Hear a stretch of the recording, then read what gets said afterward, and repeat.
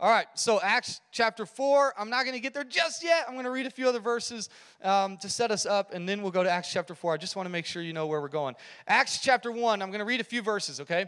Acts chapter 1, verse 14 is kind of where we have hung out a few times. We've talked about this verse a few times, and we hit this the week before we went out of town. Acts 1:14 says this, all these... And that meant all those who were in the upper room, the people who were supposed to wait for the Holy Spirit, the people that Jesus told, do not leave Jerusalem until the Father sends the gift that I'd promised you. All these people were continually united in prayer. Everybody say continually. Continually united in prayer, along with the women, including Mary and mother of Jesus and his brothers. This is really where it all started. In fact, Jesus doesn't necessarily say to them, hey, stay and pray. He just says stay. But there was such a moment for them, this is kind of, they saw Jesus after he died, which is a big deal. And things shifted for them. The way they looked at things changed. And so they began to do some things that maybe they hadn't normally done or had done out of obligation or tradition. How many of you know we can sometimes pray or read our Bible out of obligation or tradition? This is what we do. This is how we do things. And when Jesus showed back up after he came out of the grave, all of a sudden, the things that had tradition on them now had some revelation in them. There was life to them. There was something about praying now because they knew they were talking to a risen Savior. And so they prayed. They continually prayed. All right, this is where everything started. And out of continual prayer, we see in Acts chapter 2, which is what we talked about a couple weeks ago, we see this word suddenly. And I don't have that verse for you, but Acts chapter 2, verse 2 says, and suddenly. So the continual thing usually births the sudden thing, right? The overnight success is usually not an overnight success, right? How many of you know if you're a business owner in here or want to be a business owner, don't be discouraged, be encouraged because your overnight success is coming, but you need to be continual in pursuing it.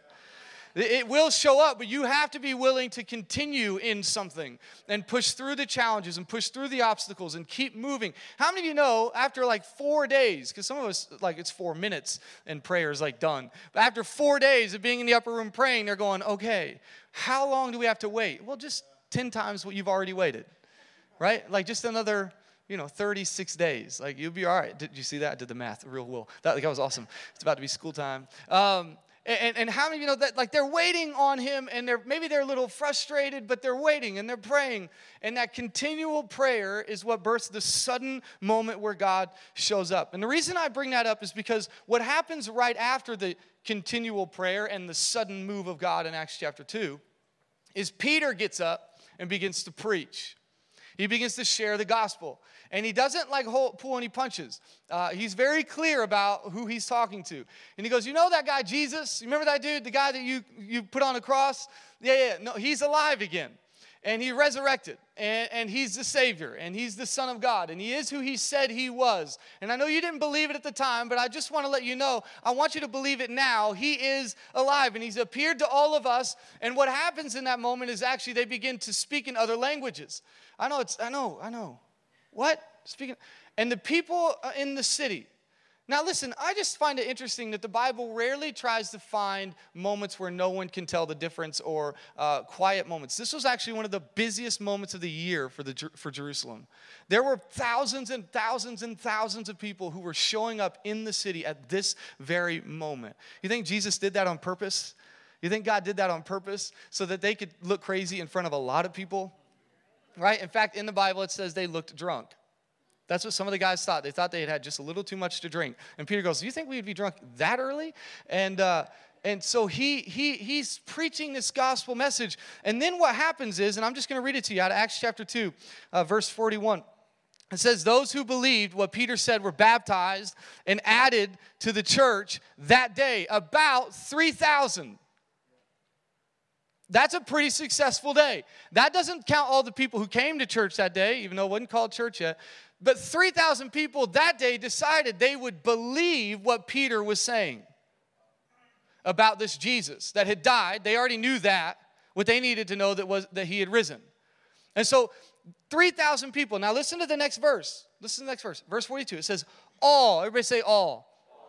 All the believers devoted. Now listen, all the believers. So who is that? the 3,000 people who just believed, plus the guys who already believed. So not just the disciples, not just the really religious ones, not just the perfect ones, not just the guys who everybody knew would do the right thing, but all believers devoted themselves to the apostles' teaching, to fellowship, to sharing in meals, including the Lord's Supper, and to prayer.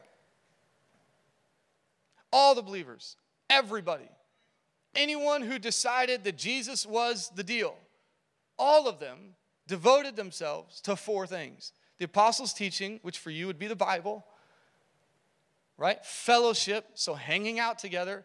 Who knew hanging out could be a spiritual activity? Getting around other people, sharing meals together, including the Lord's Supper is the way the New Living says it. So not just the Lord's Supper, not just communion, not just the wine and bread, but they shared meals together. They got around the table like we do at dinner parties. They got around the table and shared meals together. And then they did one other thing. They prayed. It's interesting to me that everything you look at in the book of Acts, everything you read about in the book of Acts is bookended by prayer. So we see in Acts 1:14, they're continually united in prayer. Then we see this message preached, 3,000 people believe, and then the next step is we read the Bible, we hang out, we take the communion, and we pray. But the prayer is the bookend of what God is writing in your life. I have a bookshelf at home. Isn't that cool? It's cool. I have a bookshelf at home. And I love my bookshelf. It's what makes me feel smart. Even if I haven't read 80% of the books on that bookshelf. I got really big ones because they also make you feel smarter. It's a power up, you know. And so I've got these bookends. And what I use the bookends for is 2 things. And it's what prayer is for in your life. I use bookends for 2 things. 1, to hold things up, to prop things up. There are things in your life that you're waiting for God to do something in, and prayer is the thing that is going to prop it up, to get it standing the way it needs to stand. And I know so many times we try to work it out and then pray it. We found, one of the things we've said in the past in this church is pray it in, work it out. The first thing we do is pray. First thing we do is pray. Because if we sync ourselves up, if we align ourselves with what God is wanting to do, then something shifts in us. So at first, it holds it up. And then the second thing is it holds it together. You ever feel like life just begins to lose its continuity? You kind of just go, why do all these things? And that ultimately is a soul issue. When mind, body, and will are separate, your soul feels the struggle, feels the pain. And prayer is a gift for us to hold things together. And when we unite in prayer as people, it keeps us together. There's something about praying together that keeps us together. It's hard to be mad at somebody when you pray for somebody. You know what I'm saying? I mean, you saw the Psalms, right? Like David gets mad at people, prays for really terrible things. And then by the end of it is going, God, I love you. I want your will to be done. You know, I mean, it's something amazing about when we pray and put things in front of God that shifts some things. And I just wanted to read a couple. I'm going to read not just a couple. Some of you are going to take that literal and think 2 and get mad when I do more than 2. So I want to read a few things. And that doesn't work either. More than 3, okay? Few is 3 or more, right? Okay, we're good. All right, so here we go. Some of y'all already learned something today. Isn't that awesome? I just want to read a couple places where prayer, because some of you guys, I know we're in this Wind and Fire series on the Holy Spirit. And here's what I want to tell you. The power of the presence of God is usually preceded by prayer to God. That prayer is a very, very, very important part of us seeing the wind and fire of the Holy Spirit in our life. The breath of God and the shaping of God happen in our world. It happens in prayer. As we combine it with the Word of God and we begin to pray what God has said to us and pray His will, things shift. And that's what we begin to see in Acts. So I'm just going to read. This is not even my list, and it's just going to take a second. Are you okay with that? All right, I'm going to read. You stare at me while I do that. Okay, here we go. Those who were converted on the day of Pentecost, we just read this, continued steadfastly in prayer in Acts 2. Following the release of Peter and John, this is where we're going to go in a moment, the believers prayed for boldness, Acts 4. As a result of that, the place was shaken and they all began to preach the word of God. The 12 suggested that 7 men be chosen to handle financial matters so they themselves might devote their time more fully to prayer and ministry of the word. That's Acts chapter 6. The next verse records the thrilling new triumphs for the gospel. Stephen prayed as he was about to be martyred in Acts 7. And because of that, we see Saul, who becomes Paul, who writes most of the New Testament, right? I mean, prayer works even in the worst of situations. Peter and John prayed for the Samaritans who believed with the result that they received the Holy Spirit. That's Acts 8. Following his conversion, Saul of Tarsus prayed in the house of Judas. God answered the prayer by sending Ananias to him in Acts chapter 9. Peter prayed at Joppa and Dorcas and was raised to life in Acts chapter 9. As a result, many believed on the Lord in Acts chapter 9. The Gentile centurion Cornelius prayed in Acts 10. His prayer went up as a memorial before God. An angel appeared to him in a vision, instructing him to send for a man named Simon Peter. The next day, Peter prayed. His prayer was answered by a heavenly vision that prepared him to open the doors of the kingdom to Cornelius and other Gentiles. Okay, that's all in Acts chapter 10. I feel like you're getting a rhythm here. When Peter was imprisoned in Acts chapter 12, the Christians prayed for him earnestly. God answered that prayer by miraculously delivering him from jail, much to the astonishment of those who were praying.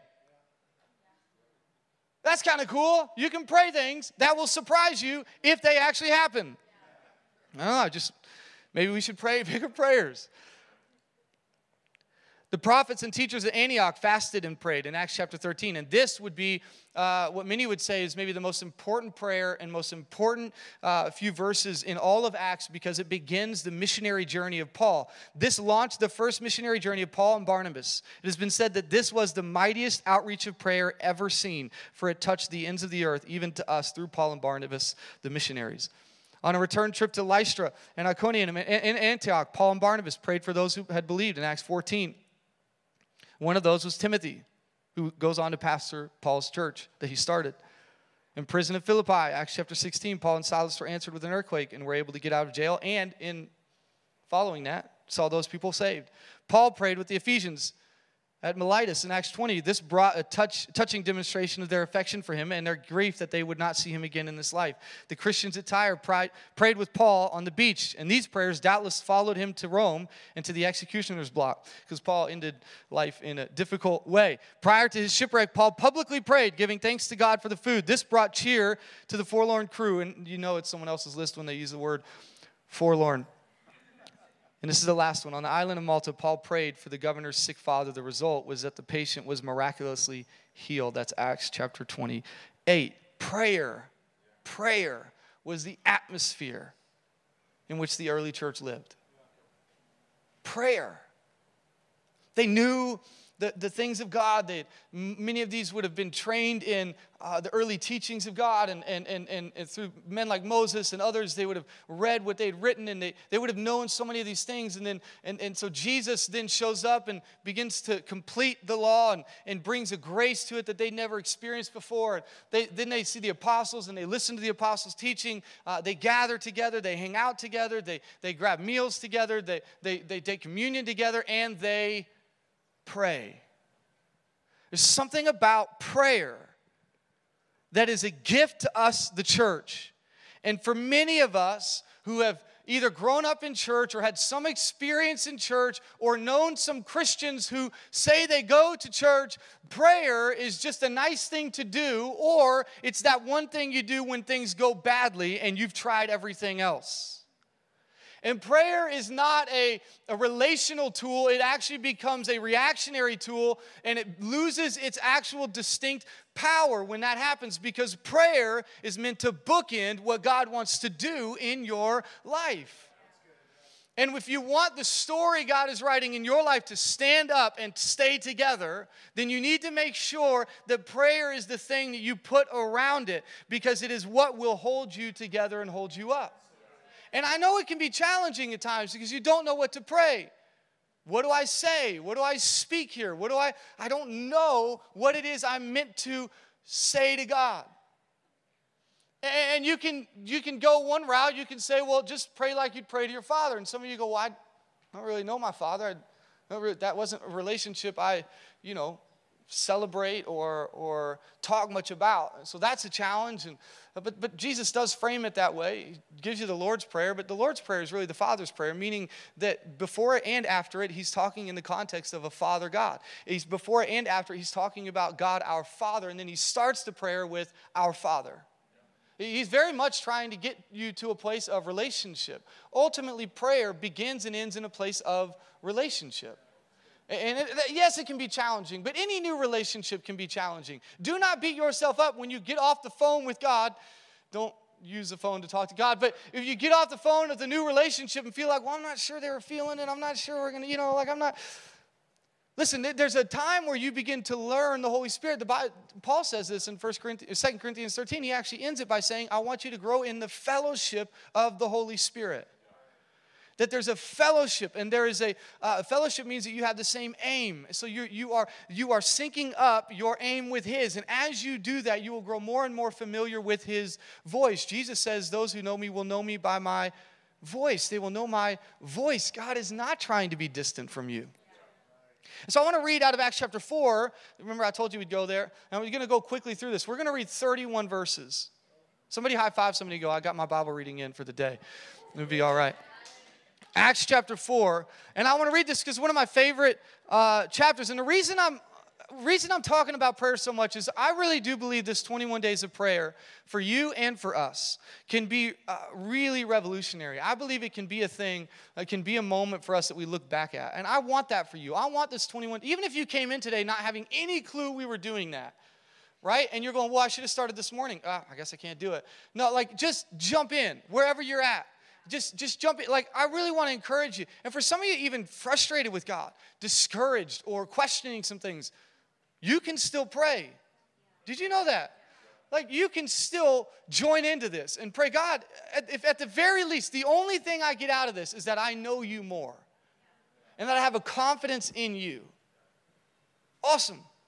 We're not doing this so we can pull on heaven and make our will be done. We're pulling on heaven so that heaven would be on earth and that we would see his will accomplished. And so our prayer, our desire, his first priority with you is that you would know him. It's his first priority. And so I'm hoping that this 21, that's why I'm harping on prayer. I know we're in a Holy Spirit series, but I believe that if we're not praying, we will probably not hang out with the Holy Spirit. Okay, so they are connected very, very much. Acts chapter 4, verse 1. All right, you ready? We're gonna run through this really quickly. While Peter and John were speaking to the people, they were confronted by the priests, the captain of the temple guard, and some of the Sadducees. How many of you would I just imagine getting done with the sermon and walking out, and all the religious leaders of the city were standing outside with a police officer, yo, what are you doing? This is the environment in which they were preaching this message. These leaders were very disturbed.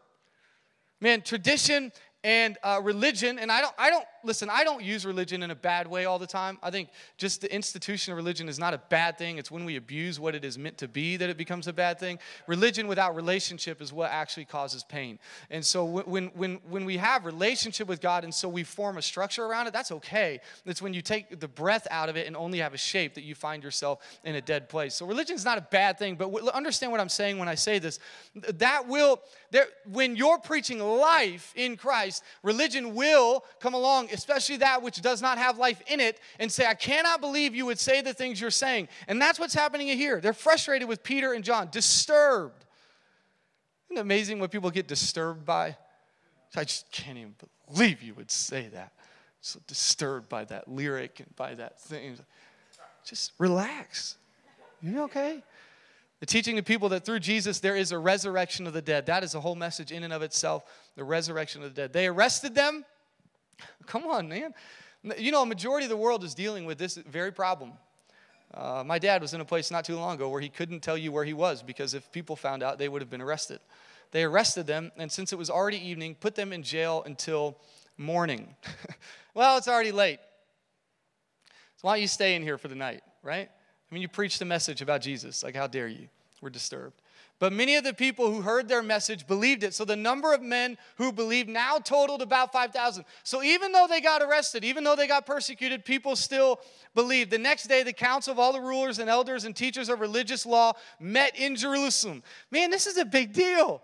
Like they saw 3,000 the first day, now they're seeing a couple more added, and now they're getting frustrated. They're disturbed because they are not the top dog anymore. Annas the high priest was there along with Caiaphas and John and Alexander and other relatives of the high priest. Like, come on, you're bringing your mother-in-law? Like, what is the deal?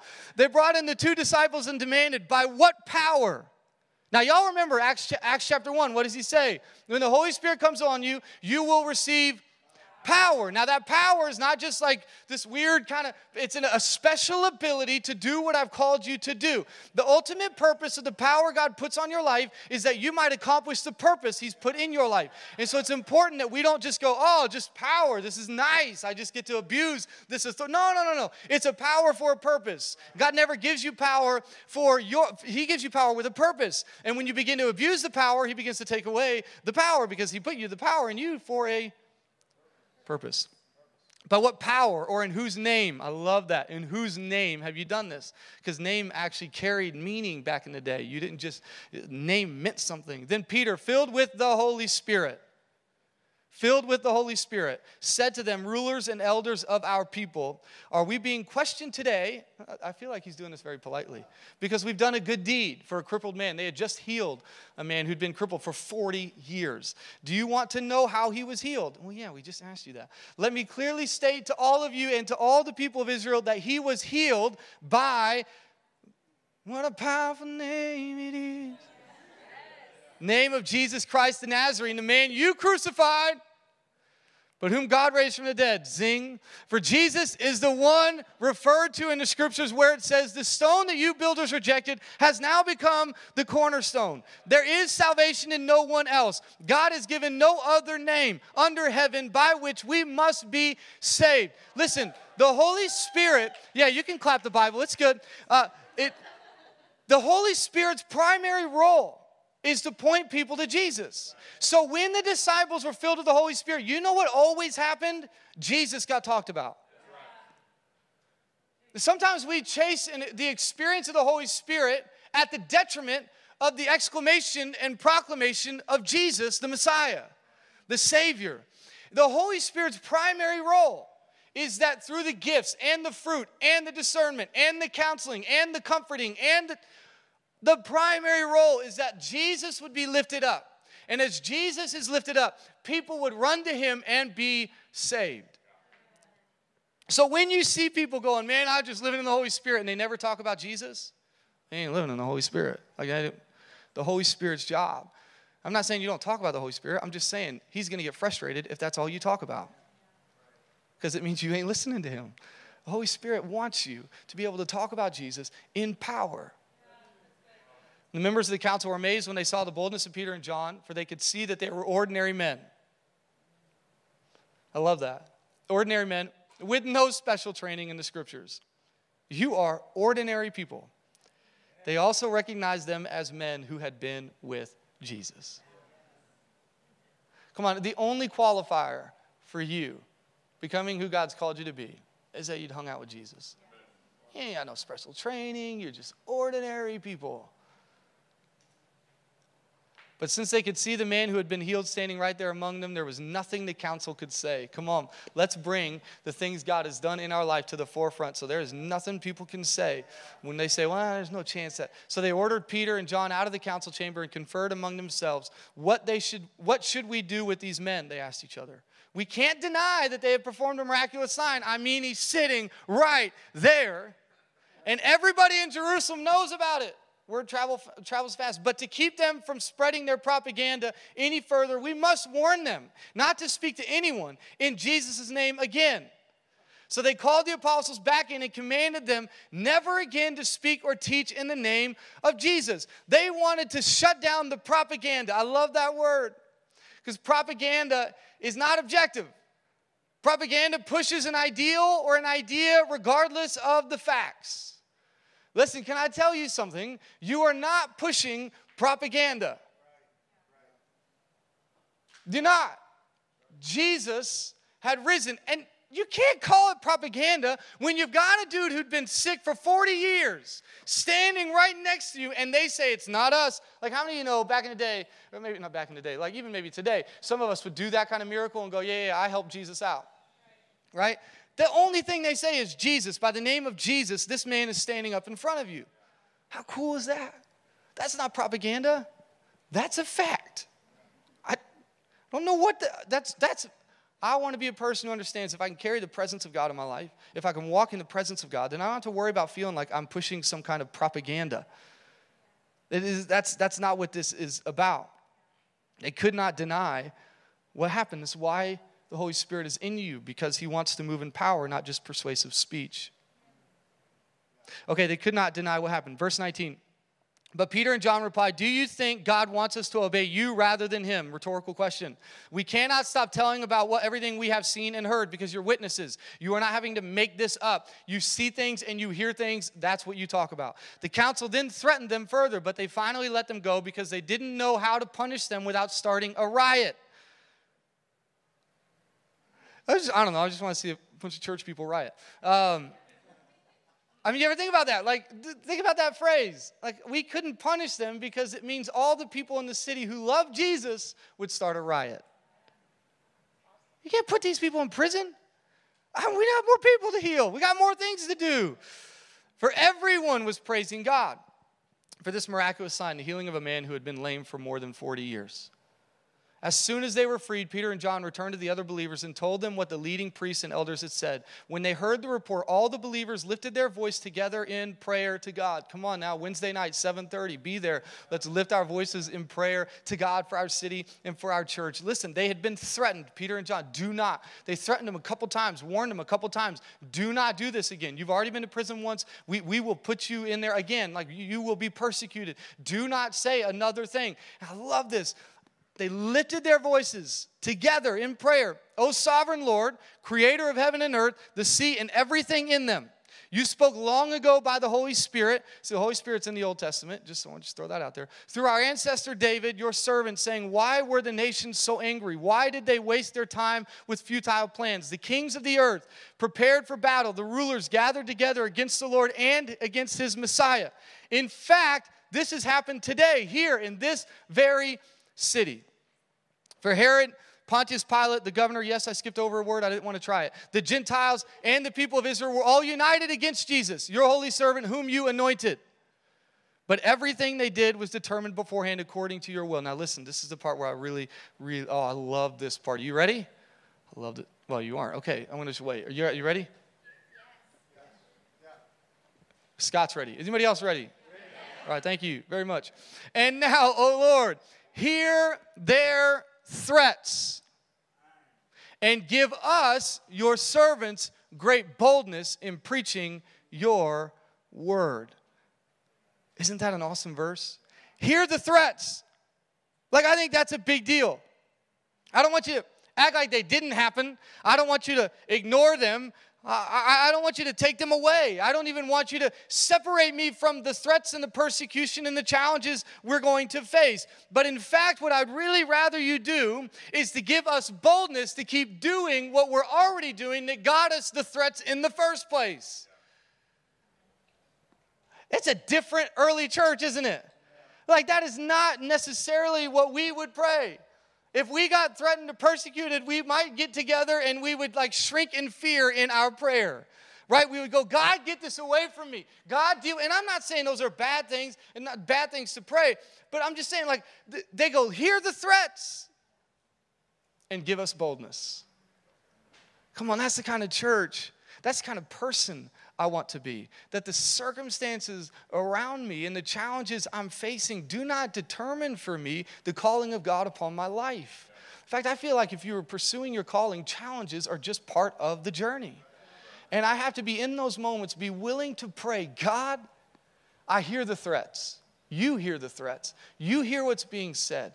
But even in the midst of that, God, let me be bold.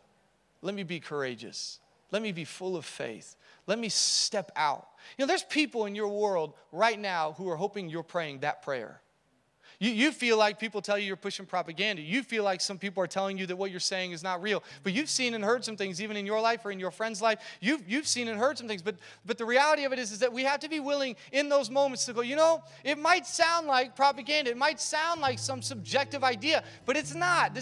I've seen my life. I've got a joy and a peace and a hope. That's why the Holy Spirit's so important, because you're not just testifying of what Jesus had done. You're testifying about what the Holy Spirit is doing in your life. And you have joy when there's chaos, and peace when things are falling apart, and you have love even when people hate you, and you have kindness when people really hate you, and you have self-control. And come on, you've got those things in your life, and when you do, you are able to.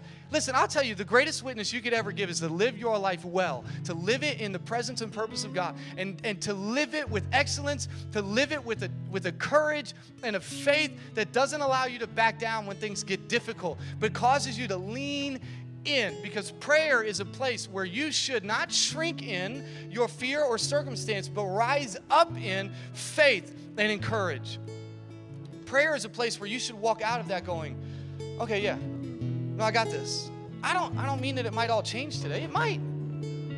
But I'm praying that even if it doesn't, I would have great courage and boldness. Now look what happens next.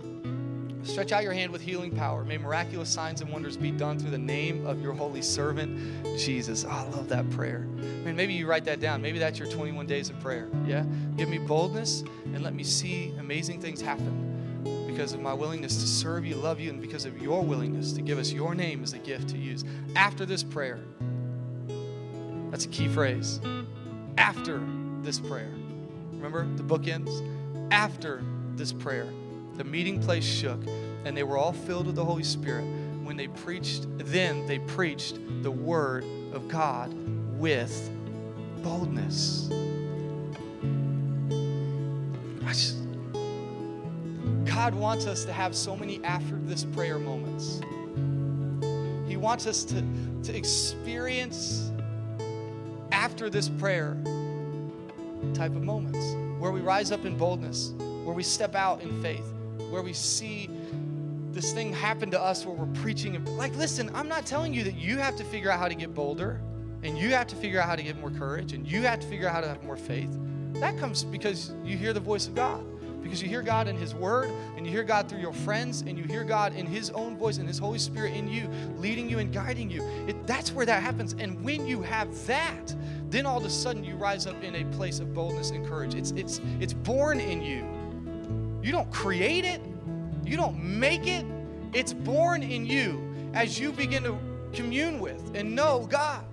And when that happens, you begin to rise up and you go, man, I want to pray for some things that I would be astonished if that happened.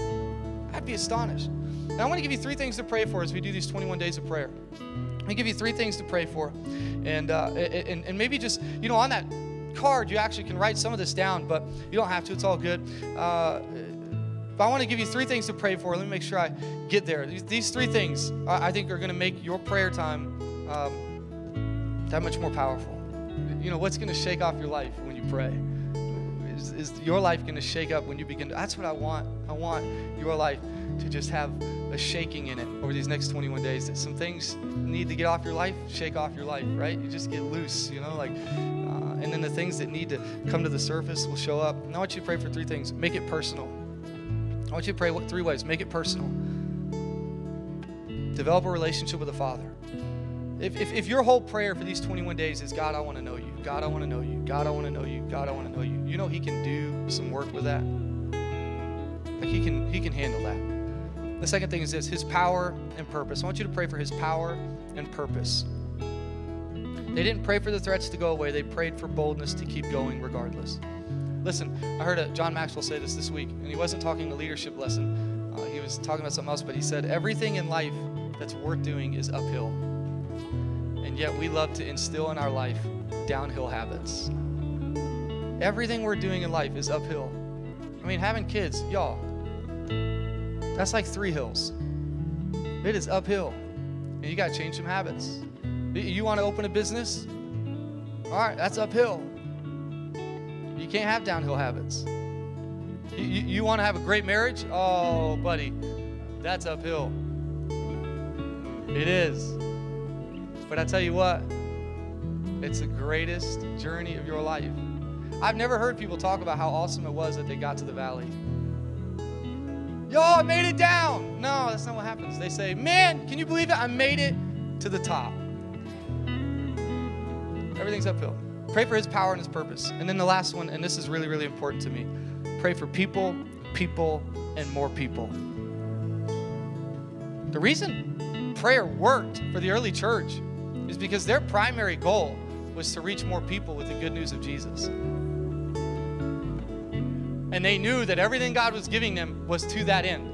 And I don't just mean the guys who preach on a Sunday morning. I don't just mean the guys who lead worship. I mean everybody in their place of work, in their place of neighborhood, living in their neighborhood. And I'm not telling you got to get out on the corner and start yelling something. I mean, do life with people. Invite them to your table and tell them what you've seen and heard. And if all you're talking about is what you've seen and heard in other people and not talking about what you've seen and heard Jesus do, then that's called gossip. Well, you want to talk about what is God doing in your life?